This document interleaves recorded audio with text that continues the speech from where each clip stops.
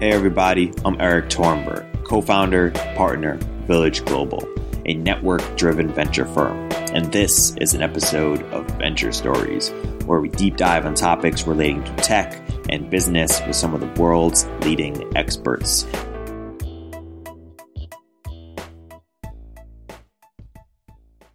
Hey everybody, welcome to Venture Stories by Village Global. We are here today with Ariel Polar, angel investor, and Tim Swift, CEO of Roam Robotics. Guys, welcome to the prestigious Village Global podcast. Thank you for having us. Thanks for having me. This is our first ever official studio recording, so excited to make it happen. So why don't we start first with a quick background on the both of you guys and how you guys got into human augmentation. Ariel, would you like to start? Sure. Yeah. So I started as an entrepreneur, and after a few years of entrepreneurship, transitioned to helping other entrepreneurs. Did that for a little over 10 years. And about 3 years ago, maybe because I read too much science fiction, started thinking about this space, how technology can augment our natural capabilities. Around that same time, I met David Eagleman from Neosensory. We hit it off. I started helping him. And then the thought came, well, why don't I try to focus on this space? There seemed to be a number of people that could use my help. And so that's what I've been doing. Tim, how about yourself? Yeah, so mine honestly starts when I was in grad school. I came in with the dream of changing the way people live their lives and saying, how do we change the world? There were some few opportunities in front of me, and I found myself working on exoskeletons. Now I'm in the weird, very small bucket of people who've been building exoskeletons kind of nonstop for the last 12 years. That's a very small collection of people. And so, yeah, so that's kind of where I came to. At this point, I now kind of founded and run a company trying to make things a reality. Ariel, I'm curious, you've been an active angel investor for a long time, and a bunch of companies like Strava, many others, pretty broad. A few years ago, you said, hey, I want to focus on human augmentation. So I'm curious, first, what does human augmentation mean to you? Because it's a big word, people mean it in different ways. How do you use it, and how do you think about your investment thesis? I think the definition is arbitrary. So my definition is just what works for me. And part of what I was looking for were spaces that had personal interest to me, where there was interesting things happening, but not too much attention from other investors and so on. For example, you could look at augmented reality and argue that could be part of it. But there's enough going on there that I felt, let me go where there's less people helping, because what I love to do is work with entrepreneurs and have an impact. And if you go where there's a lot of people helping, it's harder, it's incremental, as opposed to you meet someone and if I'm not helping them, nobody's helping them. So what it ended up being was, what are technologies, mostly digital technologies, so definitely exoskeletons that help you physically with mobility is one area of senses, augmenting or existing senses, or helping us create new senses. Again, also with digital technology, haptics is one area that I'm particularly interested. Part of cognitive enhancements, and I say part because that spreads the gamut from the things that are 20 years out all the way to very detailed interfacing with the brain to stuff that we can do now in a more rough way. So I'm trying to find things that are not too far out. Bio-wearables is another area that I'm looking at. How do we leverage technology to understand our body and our performance better, and in that way enhance it? And then the last thing I would say about my thesis is, again, it's most about what's going on that's interesting, that's, I think, a good thing to happen, and where can I go in and help out, and probably most importantly, where do I find a team that I really like and want to spend time with? When I started, it was just about forget medical, forget anything that's treating any kind of disease or deficiency, just focus on healthy individuals. I realized that was a bad premise, because a lot of the technology start with people that need it the most, people who might have a deficiency and who are willing to put up with opening their brains or a heavy exoskeleton. And so that line was keeping me out of a lot of interesting things. So now I shift and I say, if it's only medical, then I don't think it's augmentation. I'll stay away from that. But most of the spaces that I'm involved with crossover and often start with something medical and then go to something not medical. Yeah. Are there spaces that or any other spaces that you've invested in or wanted to see more companies built in? So you didn't mention brain-computer interfaces, or are there spaces which, like augmented reality, hey, they're too crowded, maybe gene editing or something, or require too much different kind of expertise, and I'm not going to touch that? Well, I mean, definitely the whole genomics area is fascinating. I have one investment there just because a good friend is co-founder of the company, but I just don't know enough about that area. That's the other. Color? No, I'm not. I love those guys, Elad and Osman. No, Orionis. It's Riccardo Sabatini, awesome guy. But molecules in general, even though I can rely a bit of my wife, who's a molecular biologist, staying away mostly from molecules. Also, which includes things like nootropics and those kind of supplements and so on. Interesting stuff going on there. Is just an area that I just didn't feel was a particularly good fit. One other area that I think is fascinating that I'm touching a little bit is longevity. I think that's a really interesting area, trying to learn more about that. And then, I mean, there are a number of ways of enhancing our state of mind, if you will. Like sleep is so important. So I've been looking at some hearables. Is an area I've been looking into a lot. Yeah. Say more within longevity. Like, where are you eager for entrepreneurs to build things in, or what have you seen there that's intriguing? Well, there seem to be some low-hanging fruit, if you will. So, for example, it would seem that compound called metformin, which is something that was developed initially for diabetics, there's a lot of research that indicates that it will prevent the onset of diseases. So the part about longevity, the way I think about it, is not, I want to live 150 years or 200 years. It's like, I'm going to live what I'm going to live, but can we delay diseases? Can I have an active and as healthy life as possible? And this is one example of one compound that happens to be off patent, so it's basically free. I mean, I take it and it's like $5 every 3 months or something like that, so it's practically free. But it's, when you talk about it, most doctors, you talk to them about that, it's prescription. So one great example would be, can we take this where there's no obvious money to be made because it's off patent, and do more research and hopefully get it to more people? That's one area that I think it could be pretty interesting. Just broadly delaying diseases so that we can have healthier lives. And some of that might be with compounds, some of it might be just with easier things. Again, like better nutrition, better sleep. Sleep, people don't realize how important it is. But I try to sleep 8 hours a day. Yeah, likewise. We're about to get into bionics, but first, let's do a quick sort of macro zoom out. Let's say that you're fortunate enough to be able to angel invest and not be responsible to limited partners. But let's say an LP came to you and said, I was, thinking of, investing in a human augmentation fund, but trying to understand why that space is such a big opportunity. What would you say to that LP who's looking to think about what's the sort of financial upside in this space? I mean, the first thing I would say is that it is, but it's a long-term process. So if you're not thinking, I would say a good 10 years out, then you shouldn't be investing here. But the flip side is that it's super early. So there's lots of great opportunities. I mean, this reminds me, I was fortunate enough to have been around in the early 90s when the web was getting started. I went to some of the very early web working groups when the actual HTML language was being decided, and we were arguing about what's the next thing we need. Oh, we need center. I said you couldn't center HTML back. And so, but the beautiful thing back then was you would hang out with everybody who was making it happen, and you would just go to one of these events and go grab a meal and chat, and that made a huge difference for me. And I think this space, some of these spaces are similar in that way, in what, people like Tim here doing some really revolutionary stuff, but because it's still early in the cycle, then you can go and grab lunch with him. The conferences are small enough that you can interact. So the opportunity, I think, for investors who have long-term horizon is you get in early. And maybe I would argue most of the projects that are happening now probably won't be the ones that are going to make an obscene amount of money. Except for Tim's, of course. Except for Rome, of course. I think many of them, you will iterate.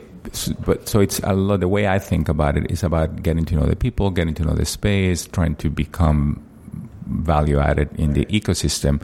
so that as the projects mature and as the years go by, you end up involved with the most exciting projects. No blockchain for you, Ariel?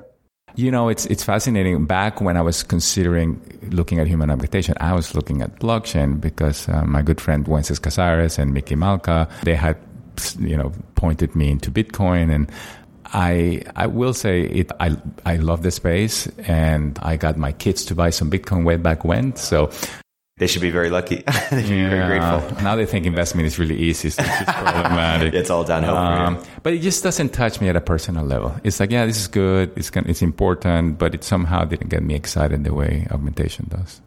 Tim, let's get into Bionics a little bit. Maybe say more about what Roam is focused on, where it sits within sort of the Bionics landscape, and why you decided to focus there as opposed to all the other ideas you could have pursued in the space. Yeah. So, I mean, honestly, our story really is kind of founded from my background. So, one of the leaders in the exoskeleton space today is Exobionics. So I kind of got my start in this world. I was employee 4 at Exobionics. Me and one other guy, we were the lead inventors of Exo, which is basically their product. So I basically got to, from scratch, dream up an exoskeleton, say what would the future look like? How do we make people move better? And see it now basically be the world leader, right? I mean, there's hundreds of devices out in the wild. Exo's gone public, things like that. I learned tons, but I think for me, and this kind of speaks to some of the things that Ariel was saying, is like, when you think of the market, I think the opportunity here is huge. And when I think of trying to establish what the potential here is, the potential isn't like, for me, obviously there's a financial element. That's not really the reason I do this. The reason I do this, I think, is really cool, is we're going to define the new normal, right? The new normal is really cool to me, is you think we're not establishing what everybody's going to be doing next year, right? We're not making the next cool app, things like that.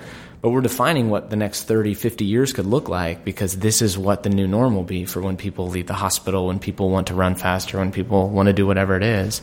That was always the dream for me. And say more about that. What is the new normal? Well, what will be the new normal? Honestly, I think that it's yet to be written. I think this is the thing that's so exciting. I mean, I've gone to conferences plenty of times and actually got in verbal disagreements with people because we disagree on what that normal is, right? To me, I believe the new normal will be is that assistance. In my case, I dream obviously about exoskeletons, but I think the same layers can be written in these other areas. I think the new normal lives when it's commonplace, right? When you want to, when you're dealing with trying to stay mobile in your home, you're not worrying about, do I mortgage my house to buy this device? Because honestly, that's never going to become normal. When you're trying to stay mobile in your home, you can go to Walgreens and spend $1,000 and look at it like a computer, right? Or like a leg brace. Dick's Sporting Goods has an entire aisle of leg braces, and that's normal.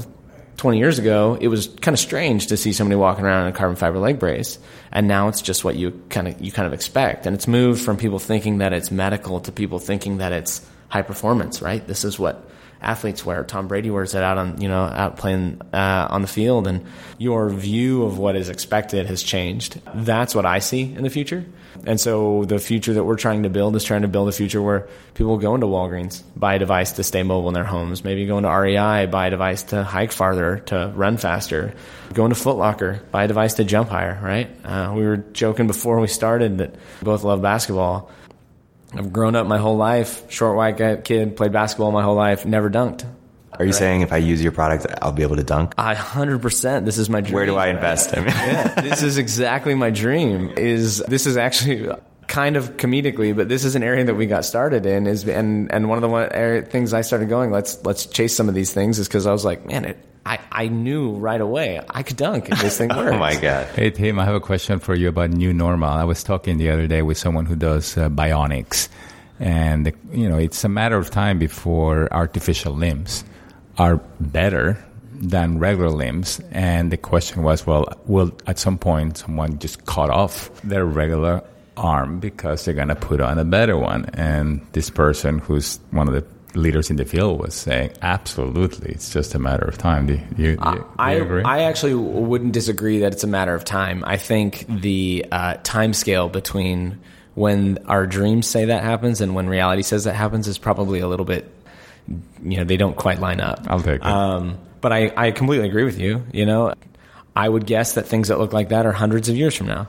But at that time, yeah, there's of course, I think that once you can compete with what the human body can do, people are gonna follow that path.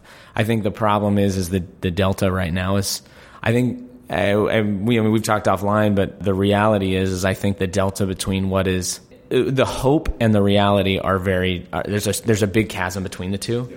And I think this is actually the biggest thing that kind of plagues our space in general, the whole space, is you want to maintain, is people run the balance of trying to maintain excitement by selling the hope, leaning into what the dream is. But what they do is they set up a scenario of this kind of like this house of cards in which the reality is so far from what the hope that you've just sold that it all feels a little shaky. And so, but I think it's this chasm, the hope and reality chasm is kind of the thing that pushes those out a number of years. But when you're at these conferences and people are disagreeing with you and the people whom you respect their disagreements, what are they saying? Well, so honestly, in my case, I build a very weird kind of exoskeleton compared to what is norm, right? Our exoskeletons happen to be inflated, so they're basically made out of fabrics and plastics. And everybody else basically is building devices that are metals and motors, hydraulics. So it's mostly an execution. Yeah, it's an approach, and honestly, my mindset behind this is I don't believe without these hundreds of years of continued maturity, maybe it's not hundreds in this case, maybe it's 50, but a strong number of years behind us. I don't think that the goal is possible. Not that we won't achieve it. I don't think it's possible with the tool set that we've used to build robots. And so, and honestly, this is one of the reasons I stepped away from Exo. I honestly came to a spot where it was like, this just isn't the answer. And if it's not the answer, you have one of two options. You find a new thing to go chase, or you do it right. And we were able to stumble upon the path to do it right, I believe. Still challenges to go solve. But so there's an execution issue. Obviously, and this could be marked up to execution also, there's questions about approach as far as like market approach. When I think of specifically the exoskeleton stuff, and again, all of these things I think pan to prosthetics and pan to even some of the drug applications, there's a technical challenge. And obviously we have to solve the technical challenge first, or we have nothing to really discuss. But there's also a market challenge, and the market challenge I think is the one that will quickly turns into the hardest problem once you make any headroads into the tech. And in some areas, in some technology branches, we aren't quite to the market challenge yet because we haven't even shown enough tech yet. I believe we're out fighting the market problem, but there's lessons to learn. So how should entrepreneurs trying to build companies in space, question for both of you, think about this market challenge different than they would think about maybe a consumer app or something else? Yeah, so for me, it's all about volumes. This is what the conversation should always come back to. And you can entirely justify a company that sells low volumes at large numbers. That I don't disagree with that or argue that that's the case. But if you are going to do that, you have to sell them at enough volume, at high enough margin to maintain that you exist. It's the reason why, Ferrari can sell. They don't sell as many cars as Toyota goes out and sells, but they sell it at such a higher margin that they can continue to operate to make that happen. In all of our world, we have to. It's really a margin game. I got my start at Exo building devices for paraplegics. There's 10,000 annual incidents of a paraplegic injury in the U.S. every year. It's horrible. And honestly, this is one of the reasons I kind of dove into this is as you see these people, you see the impact that this has on their lives. But the reality is the businesses that you can create where your market pool is a maximum of 10,000 individuals is quite limited. Right? I mean, and especially in our case, we had these dreams of we'd make a device that's $100,000 and then one day it'd scale to 50 and then it'd scale to 20. And pretty soon you realize, wait, to make the 50,000 make sense, or it'd be a $50,000 device, I'd need to sell 5 to every paraplegic in the U.S. every year. It's just not going to happen. And so my big question to everybody at all times is that the tech, the market, the price that you can reach with the tech and the capability you can add have to line up with the volumes of the market that you're supplying. And I think this is the thing that I missed the first generation, and we're trying to kind of specifically solve for this generation. Yeah. Ariel, how do you think about that in the context of, you see a team with cool technology, or they're building a cool project, and you're like, wow, this could really be important.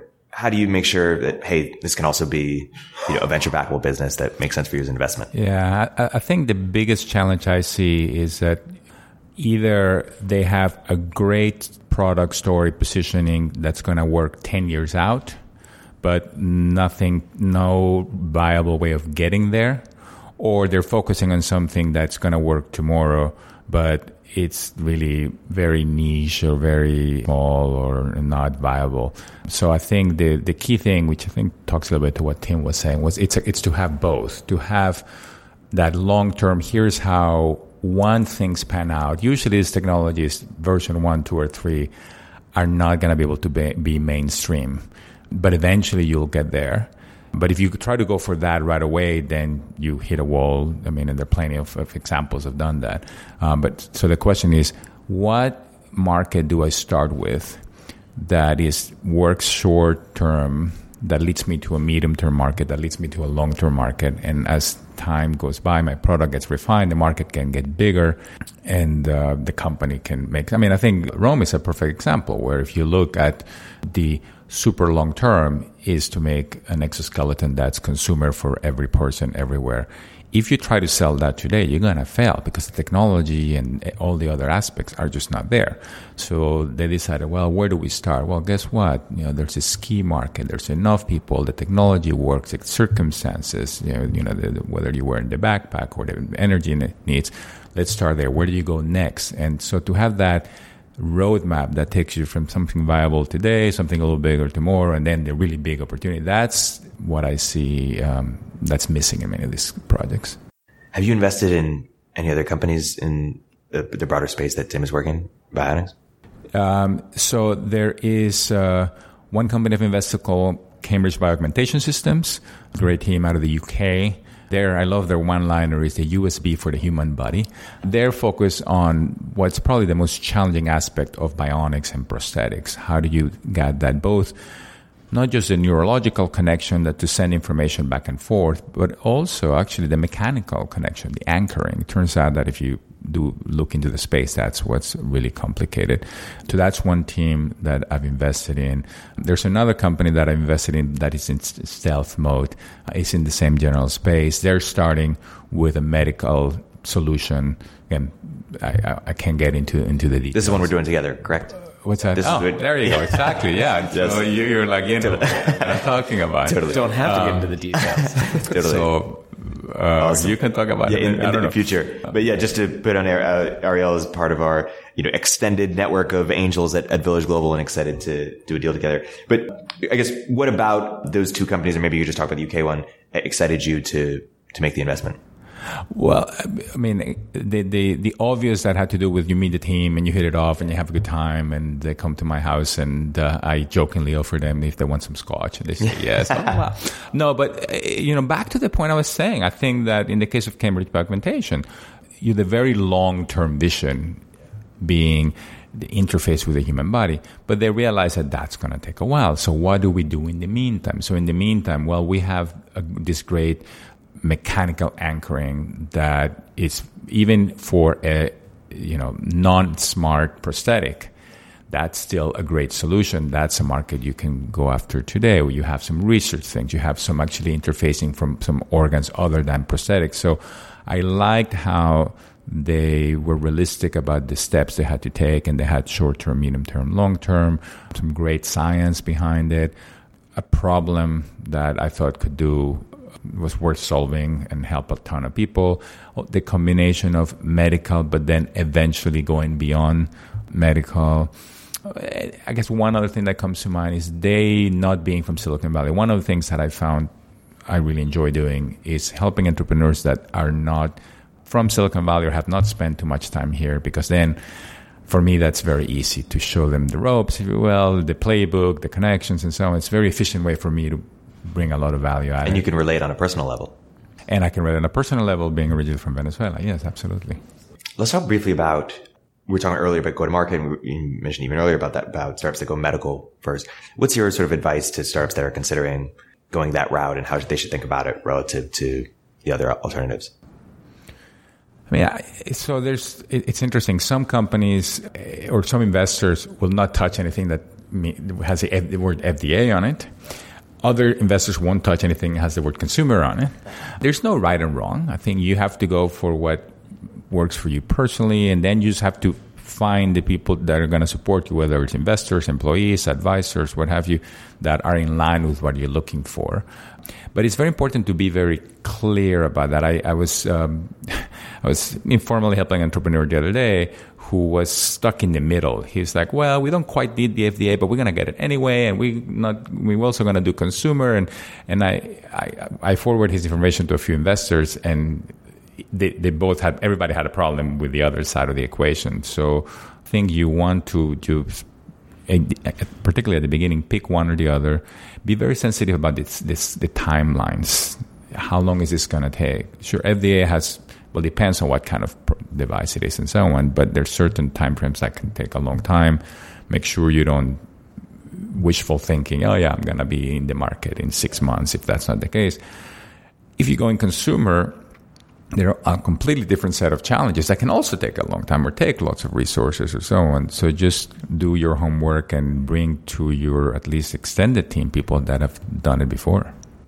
It's interesting when we talk about like the market, and I think obviously I have a completely different vantage point than what Ariel sees, but I think the investment community as a whole, I think the interplay between company and investor is a little weird in this space. Say more about that. The reason I think it's strange is because I think there's a real misbalance of information, and not because anybody is wrong. Well, in some cases, some people are wrong, but that's not the point. Not because as a whole we're wrong. I think what it is it's because there's just a lot of, as I said before, I said the difference in hope and reality. I think that hope has kind of permeated where people's mindsets and kind of changes the way they evaluate things. And so, we were in a number of times where we were talking to people and they were like, oh, everybody goes medical, so you should probably go medical. And what I have explained, those conversations usually end with, or start, my first reply is,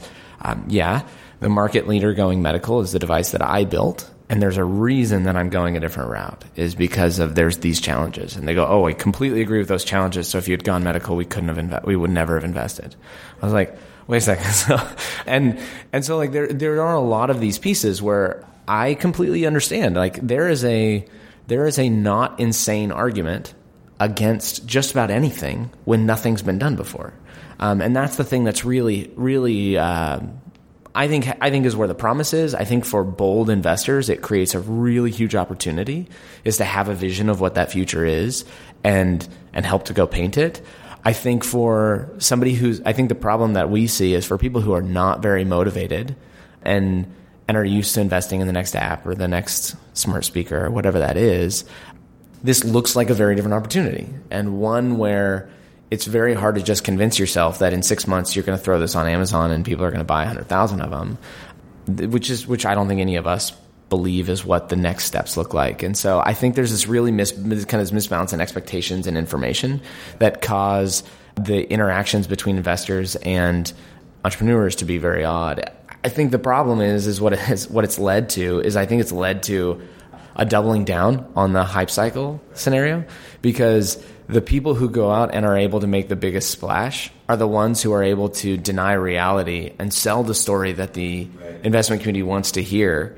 And it kind of sets up it's. Did Ariel get you drunk off scotch one time and you overpromised the vision that you can no longer? I don't drink for this reason. Just kidding. No, totally. So let's say that I am a very talented entrepreneur. I have all the relevant technical skill sets and domain expertise. Maybe I was an early employee at Exo or some company. And now I want to build a company in Boundex and I'm just looking for the right idea. And I come to you guys and get your feedback about how you sort of see the landscape. What advice would you give this person in terms of finding the right idea or go to market? Yeah. So honestly, and this sounds kind of dismissive, but the thing that I tell people when they say, like I have a lot of friends who are professors, and we'll go this route. A lot of friends who are professors, and it's weird nowadays. Every professor is convinced that their research is the next $1 billion opportunity. It's hilarious how that works. The thing that I always try to convince them, especially in my scenario, is before you even take that jump, convince yourself you have something that works. And I know that sounds really simple, but like in the exoskeleton space, I mean, it's been $400 million of government-based research over the last 20 plus years. And I would say that the number of devices that make a able-bodied person better that are commercially available is 0. And everybody's shocked that they don't sell. And the reason is because they might do one very tailored demo and it might not be horrible, but everything else you do in them, they're horrible. And so my advice is always, let's start by making something that is useful. And in the human, like on the tech side, the human thing that I always push is I was like, listen, your system isn't a robot. Your system is a robot human, right? Like it's a combination. And so you want somebody to get out of it and not feel that it sucks.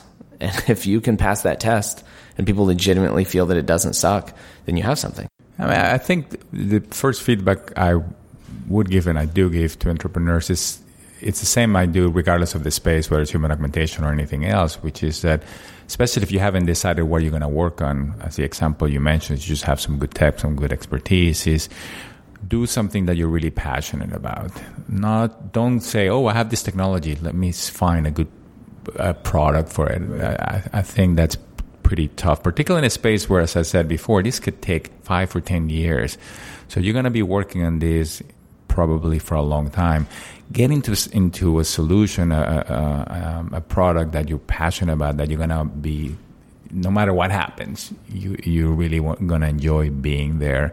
So that would be the first thing I would say. And until you find that, just be very careful. I see so many in this space. I see too many technologies or inventions or things in the lab searching for, how can I augment the body with this new little thing, as opposed to the other way around, which is like, wow, I really want to improve memory for this or that use case.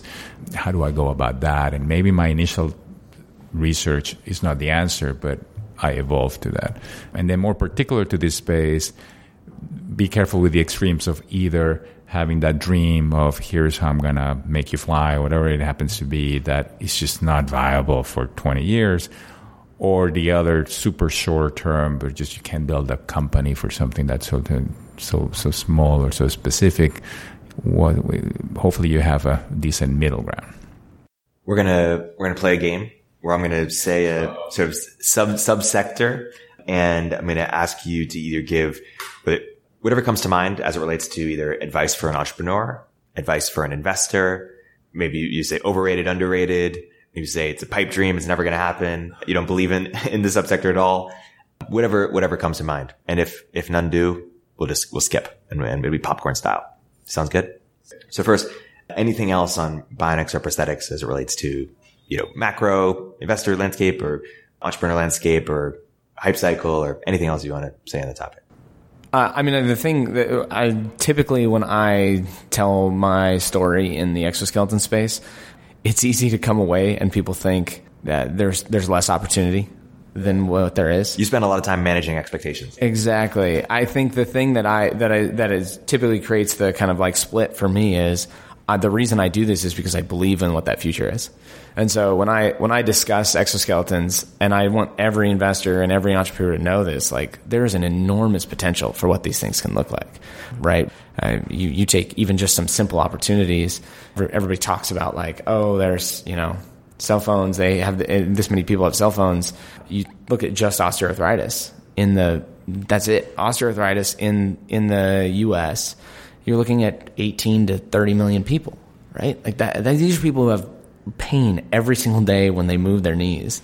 These are huge opportunities. And so I think the opportunity is huge. And so we while we want to be realistic about where we sit now, no one should get soft on the fact that there's a big opportunity. When we talk about what's the 10, 15 year future, there's a large pool to go play in. Obviously, I think it's going to take learning some lessons and being bold in the time between now and then. But there's an opportunity out there. And so, do you guys resonate with the analogy of some people make that the human body, they see the human body as like a car or a machine in the way that we can program it, we can understand everything about it, we can understand it inside and out, and optimize it? Yeah, I do. I think that our knowledge set is limited, right? Even in something like nutrition, for example, which we've studied for so long, right? Yeah. Oh, I mean, that's one of the areas where there's most disagreements. Right. I mean, yeah. So why is what are we going to figure out in the next 10, what's going to change in the next 10 years that's going to give us so much better understanding of, say, something like nutrition? Or is it always going to be like? No, I definitely think it's going to get better. For one, as we get more markers, more way of tracking our performance and the impact of the things we do. For example, I was looking at a startup recently that can look at urine samples really efficiently, potentially every day, and understand how what you're eating or drinking is having impact on you. So I think we're in the early stages of monitoring our bodies, understanding our bodies. You're seeing more seamless things with biowearables and patches so I think it's going to get a lot more scientific. I think so far it hasn't been as scientific, and as that increases, I do believe that we'll start to see more science and more definitive answers.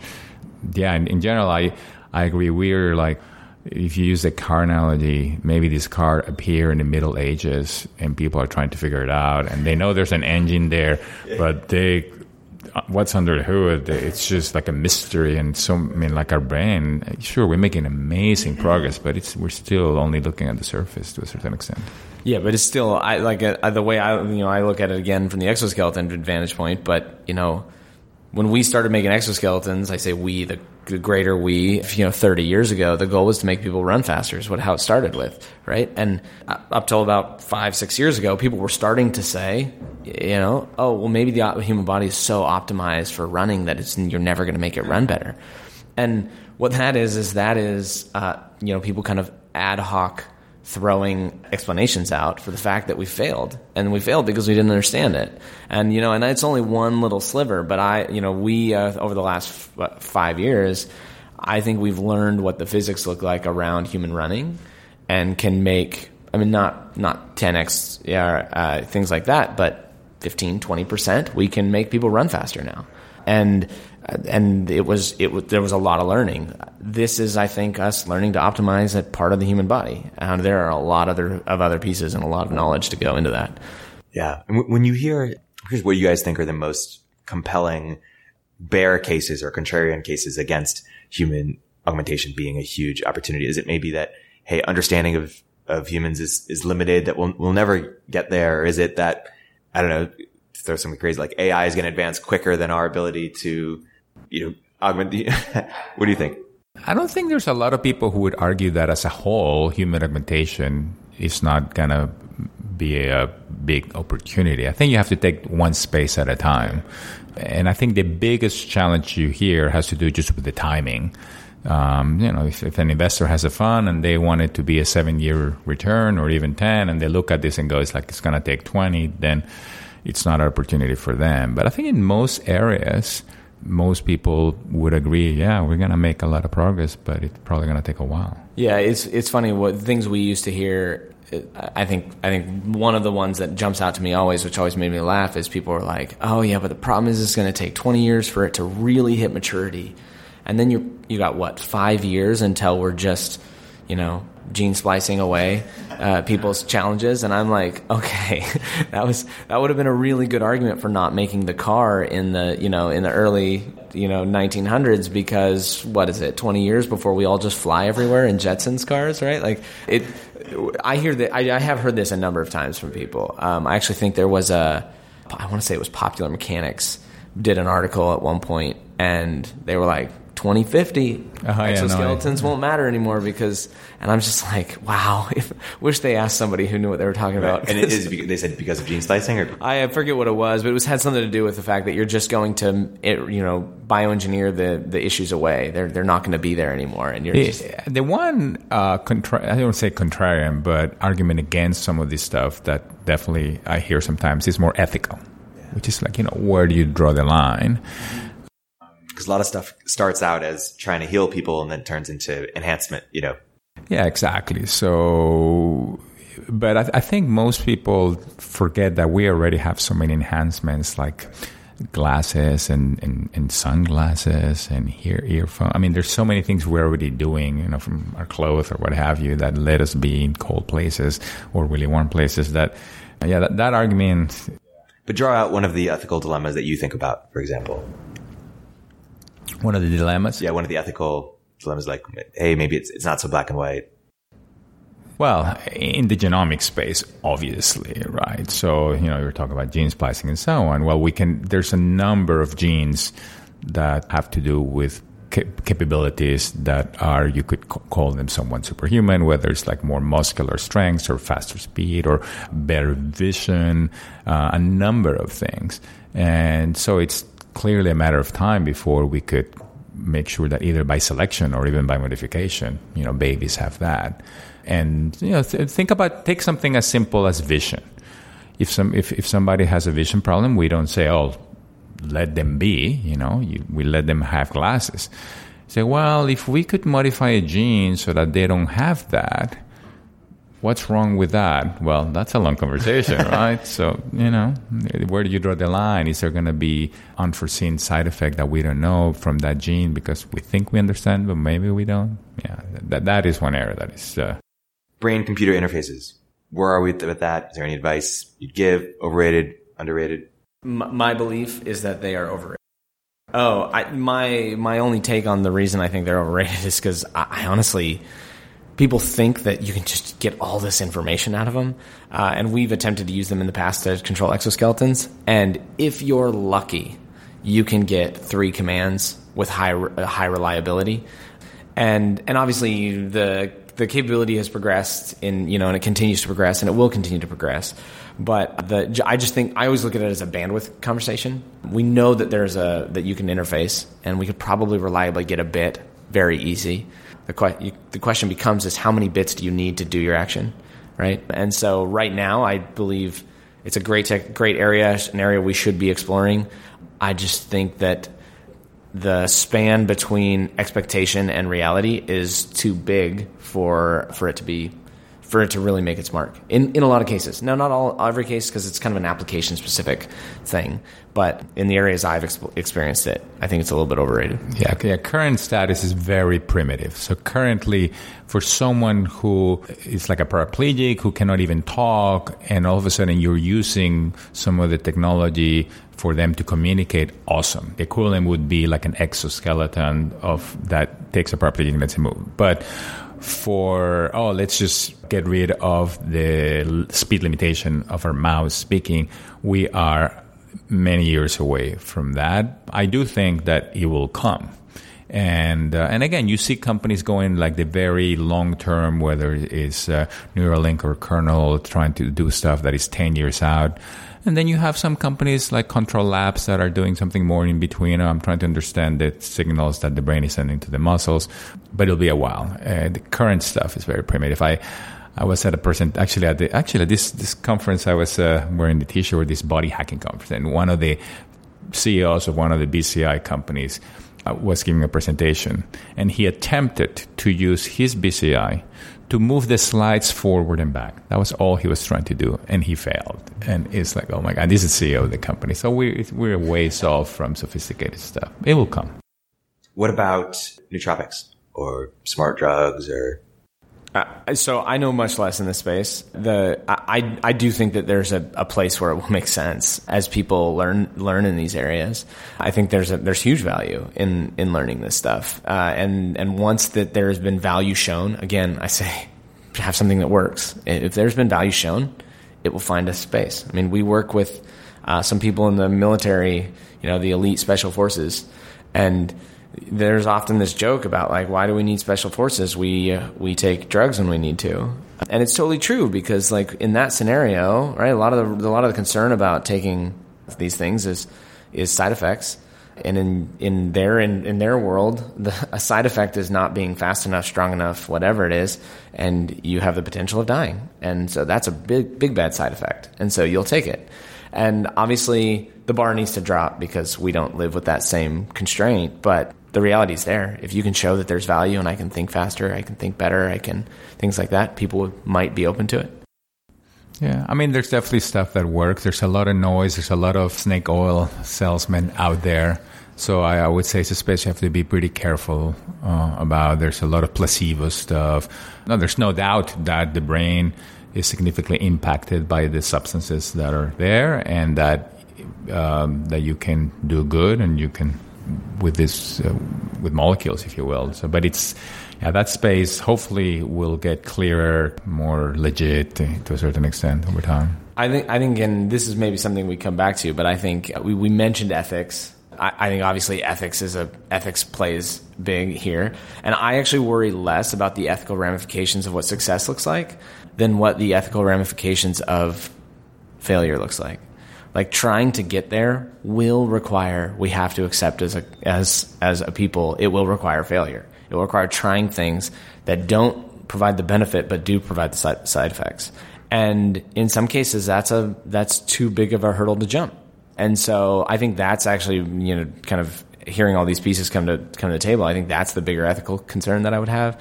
But what that means for a company is everything for a company is time and money, is learning these lessons. How much is it going to cost to learn the lessons? How much is it going to cost? How much time is it going to take for you to learn these lessons? What are the barrier? We all talk about the FDA. The reason the FDA exists, I've said this to the frustration of some people in previous companies, the FDA exists to slow us down, right? Because they want you to step back and think about everything you're doing. The second you get into these worlds, by definition, even if I'm able to find a market where I bypass the FDA, like, what level am I just ethically expected? Is there a legitimate expectation on me to go slow enough and to take enough time to, in turn, spend enough money to know all the edges of this?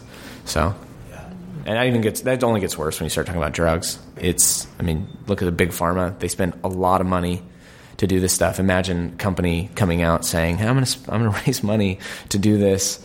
It's going to take a lot of money, take a lot of time. Zooming out on ethics for a second, when we think about, genomics and smart drugs, bionics, prosthetics, brain-computer interfaces, do we as investors or entrepreneurs who are trying to build a better, more just world think about it in the same way that maybe Elon Musk thinks about OpenAI, which is, hey, this is a scary technology. It's going to be built anyways. And so let's be one of the people who are at the forefront building it so that we could have a say about how it's distributed, managed. And how do we think about the ethical challenges? I think most technologies can be used for good and for evil. So I think that if as long as there's enough good there, or I don't think you can say, well, forget this technology because it could have a negative impact. I mean, if you do that, then what would you have developed? Even the printing press would have been. Not to mention the fact that if you don't do it, someone else is going to do it and focus on the negative stuff. So, I'm less. Now, there are certain things that if it's overwhelmingly negative, how you're going to use it. I mean, that's when things get a little sketchy. When you say your customers are going to be hurt by using your product, that's the kind of stuff. What's an example of an idea or space that came to you and said, and you were like, hey, this is interesting, maybe could be a good business, but I'm just scared, I can't ethically support this because I don't know where it's going to go or something. Now, the one that comes to mind, I've had that happen where I have found the entrepreneur who I felt was unethical or not to my ethical standards. I said, this guy's going to do really well and this product's going to do really well, but I'm not comfortable. So I've seen that. But in this space, I don't think I've seen something where I go, this is an unethical product. But there was one in the molecule space, and this company raised money and they're at it, so I won't name them, but where there was still a lot of uncertainty about the scientific positive impact. And then some of the people felt like, okay, this could, if used improperly, could hurt people, and we're not sure we can really get people to use it properly. My thought on this is, you kind of mentioned exactly what my thought has always been, is there should be an expectation, there should be some level of expectation for us to filter the snake oil salesman from the reality, right? Because people are damaged. there is negative benefit effect especially when you get into these things where you're looking like pharmaceutical options.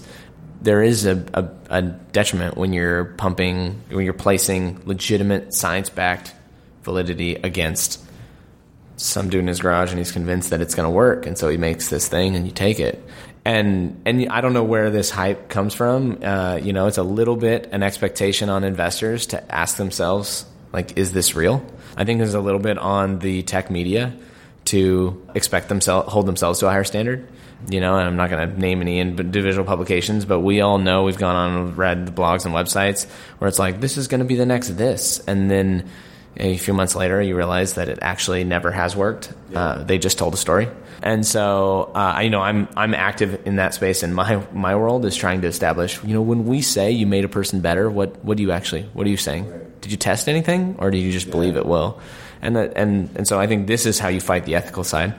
Is what are your expectations? I've actually, as I was thinking about it, I've thought of two situations of the opposite, which were projects where we're not quite in my sweet spot of human augmentation, but I'm like, oh, this can do so much good. I want to back it. So like there's Quit Genius, which uses cognitive behavioral therapy and mobile. We invested as well. There you go. Together. And I'm like, oh, this can do so much good. So is this human augmentation? Not quite, but I want to help these guys. And then I was mentioning, I think before our episode started, that I'm working on hypnosis, and it's hypnosis to stop addictions and to treat pain and all sort of good stuff that you can do with self-hypnosis. And again, it's not quite in my sweet spot, but let's go, do this. So it's more, those happen more often than the ones where I go, like, oh my God, this is gonna. Last question. Tim, you talk a lot about, results, showing value. What are other companies in the broader augmentation space that you say, wow, I'm really impressed with what results they've shown, or how they've shown value, or I'm really impressed with where they're going, or I think they're an inspiration other companies should be looking to. That's that one that I'm stumped on. And primarily not because I think there's companies out there that are doing good. I think in the other areas, I don't have as much context. In my area, there are a few, but they're smaller. I know for whatever reason, there's one that's doing industrial stuff called Strong Arm Technologies that I think actually is doing something of value in the industrial space. I think the opportunity is smaller, grand scale than some of these other things that people have talked about, but I think they're doing it the right way. Yeah, as I mentioned, I don't think there are PhD dissertations in more than one maybe in the last 15 years that have met the requirement of shown value. So that's where I kind of get hung up. Again, speaking from the exoskeleton space, when you slide over, I think some of the things that we are seeing, prosthetics is an area where it's kind of much more mainstream. This is, everybody who talks about why does the military spend so much money? We should thank them for prosthetics, right? They're the only reason the prosthetics are such a research topic, but it's providing a lot of value to people, and it has the potential to provide a lot more. I think in the research stage, but there's a lot of companies that are coming out of schools which have things that have shown real value that they can push down into products, and they're doing it right now. So, how about you, Ariel? What are a couple of companies or projects that you want to plug or are really inspired by that you think are? Well, I've mentioned a few before, so I won't repeat those. There are a few labs that I think are doing some really interesting work. I'm not officially related to any of them, but for example, I mentioned BioWearables, and John Rogers at Northwestern, went to visit his lab, and I was very impressed. And there's definitely companies that will come out of that. Ed Boyden at MIT is doing brain-related stuff. Some of the people at Kernel came out of Ed's lab, and there's a bunch of people at MIT, both the Media Lab and also their Brain Science Institute, doing really good stuff. At Stanford, there's so many good stuff happening there on the sleep side. Also, just relating sleep to performance. It's really shocking when you actually see it and they show you, look, if you don't sleep enough, it's worse than if you're drunk. And so they're doing some really interesting quantitative work there. But anyways, those are some things to come to mind, which might show you that a lot of the more interesting stuff is still very early, still coming out of labs. There's still some hackers doing stuff that are interesting, but they're still hacks more than full-blown companies. And then the ones that I've mentioned earlier today. Guys, it's been a fantastic podcast. We'll have to do the next one at Ariel's place over some scotch. I like that. Thank you guys for coming around. And this has been another Venture Stories by Village Global podcast. Thanks, guys. All right. Thank you. Thanks.